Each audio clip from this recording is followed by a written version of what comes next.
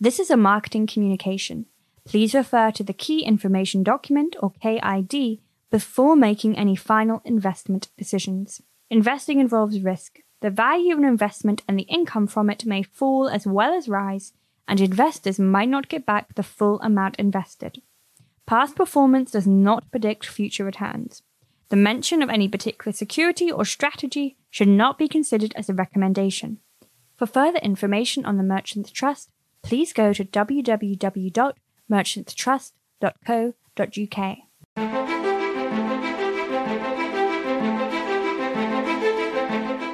Hello and welcome to A Value View from the Merchants Trust. In each podcast, Simon Gergel, fund manager at the Merchants Trust, offers his thoughts on developments affecting the UK market and what it means for investors. Simon, it's good to join you in the studio again. Hi, John. Now, we're approaching the end of what can only be described as another choppy year. How do you see the market opportunity in light of all of this and the direction in which it seems we're heading as well?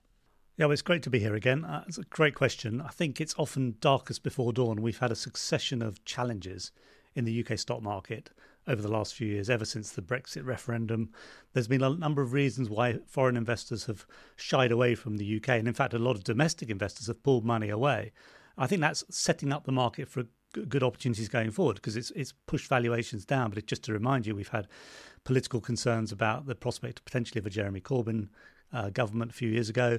We had the Liz Truss quasi-quarantine period last year. We've also had the war in Ukraine, which has clearly pushed up energy prices. So we've had a number of shocks which have affected sentiment in the UK and across Europe to some extent. And that's led to the market being both lowly rated, but also there's incredible dispersion in the market, polarization. So many companies are trading at really quite extreme depressed levels. Actually, I think there's reasons for optimism looking forward. Many of those challenges that we've had to deal with seem to be fading into the rearview mirror. I suppose the most recent has been this view towards the end of last year and certainly through this year that somehow the UK was performing worse than the rest of Europe in terms of lower economic growth and higher inflation, more sticky inflation. Would you say that's not the case, that perhaps the figures suggest otherwise? I think, it's interesting. A lot of the growth figures have been revised up in the last few months, so that actually the UK has performed somewhat better than Germany and similar to France since the pandemic in terms of growth. And of course, inflation, having looked high and sticky, has actually started to come down reasonably quickly now, albeit still higher than the rest of Europe. So I think the idea that the UK is somehow different and out of line with the rest of Europe and the rest of the world I think that's not true anymore. The UK looks very similar to other countries. And if anything, our growth numbers have been revised upwards generally rather than downwards.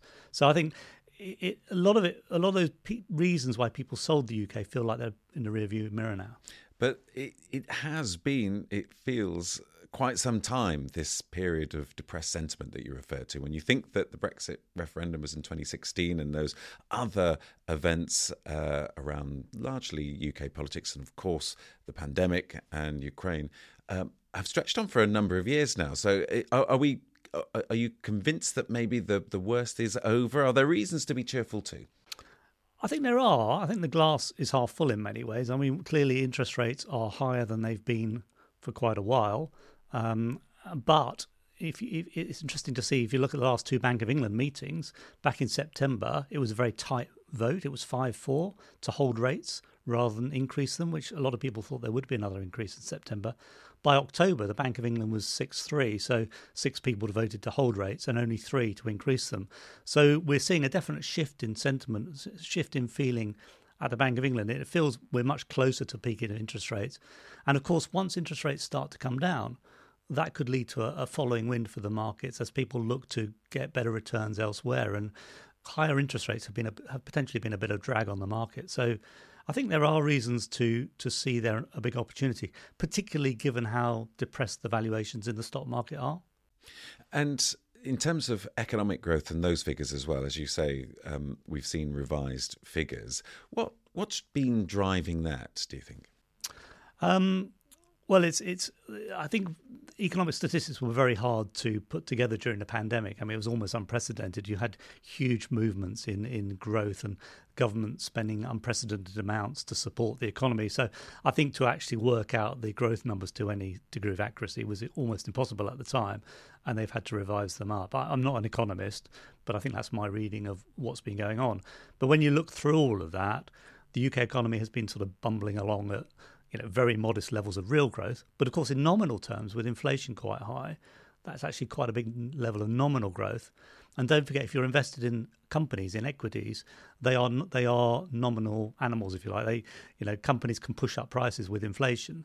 So companies can grow their top line often with inflation. So in nominal terms, companies' revenues are actually growing quite a bit, even if in real terms, the economy's pretty flat.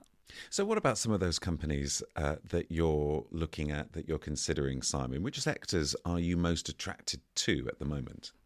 Well, I think there's 2 or 3 areas where we've got quite a lot of investment. So one is the whole building and construction area, which is quite diversified.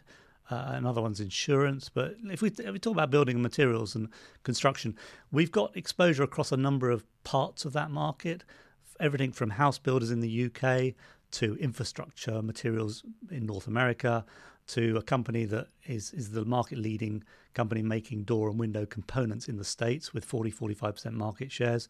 So it's really, and all of these companies, or most of them, are on pretty low or depressed valuations, reflecting, I suppose, poor sentiment about the outlook.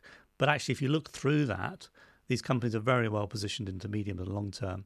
The house builders we own typically are trading below their asset value, which is really land and half-built houses. So that's pretty unusual to find those companies at those valuations. When we look across that whole industry, we find a number of companies that are really quite depressed, even though trading isn't always as bad as people assume it might be from the outside. And as you've said on a number of occasions before on this podcast, Simon, that those businesses that you're invested in, of course, do have exposure to beyond the UK, to the global economy, as you say, to the United States, where things are very different, where the economy is in a more positive position. Absolutely. You've got a massive infrastructure expenditure of the Inflation Reduction Act in America, huge government support to spending on infrastructure, construction, and so on. Also, the housing market has proved remarkably resilient. One of the odd things about the American market is people can refinance the mortgage whenever they like, whenever interest rates go down. And what's happened is people have been sort of locked in. They've now got 30-year mortgages at quite low interest rates. The headline level is very high now. So if they were to move house, they would have to pay a much higher mortgage rate, which means very few people are moving house. The number of houses on the market, I think, is at record lows for 40, 50 years.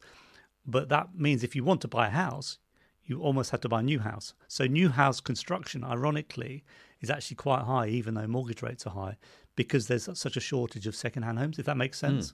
Absolutely. So the market's doing better than people thought it would. So buy new is the mantra if you're looking for property in the States. Well, that's unfortunate.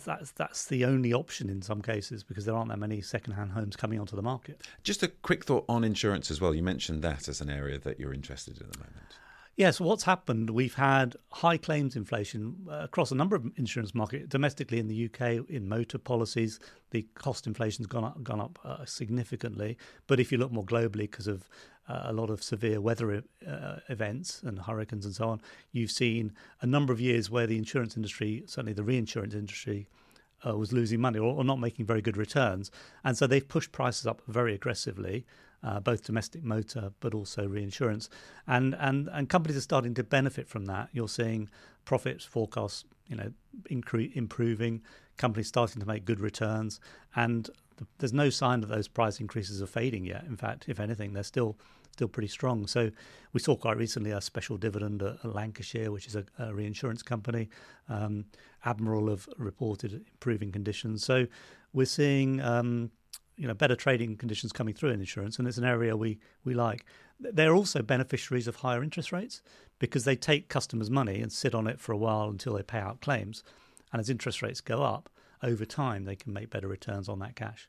So we started this conversation noting the depressed sentiment that the UK economy has gone through, but we saw that there were also reasons to be cheerful as well. So how about you, Simon? Where do you sit in this? Are you broadly optimistic about the outlook for the coming 6 months as we look into 2024? Are you cheerful about how the UK economy might perform, how those investments will perform? Well, I think those are two very different questions. It's really interesting. The UK economy and the stock market are very different. And just to remind people, something like 70% of sales and profits of UK listed companies comes from abroad. So I'm not particularly optimistic about the outlook for the UK economy. We could have a recession. We might avoid it. I think it's quite hard to call it. Either way, though, I suspect interest rates are close to the peak because inflationary pressures seem to be coming down. And certainly if we had a recession, then inflation should come down quicker. Having said that, I'm quite optimistic for the UK stock market, not specifically for the next 6 months, but in the medium to long term. Timing's almost impossible in the market, but valuations are at a 20-year low. And within the market, the dispersion of valuations is extremely high. So there are fantastic opportunities to buy companies that are well-financed, strong businesses, often globally exposed, on very modest valuations. And that has historically been a good time to invest because the returns you get from investing are often linked to the price you pay for the assets. And at the moment, the prices are very low. So I'm optimistic about the markets and the 3 to 5 year view. I couldn't really call the next 6 months. And I think the economy it could be challenging for the next 6 months. Well, it'll be an interesting journey, come what may, and we'll look forward to joining you on that journey in future episodes of the podcast as well. But for the time being, Simon, we're out of time. Thank you very much indeed for your time. Thank you. And thank you for listening to A Value View from the Merchants Trust. You can find out more about the Merchants Trust and read and watch Simon's latest investor notes by going to merchantstrust.co.uk. Thanks for listening, and until next time from all of us here at the Merchants Trust, it's goodbye.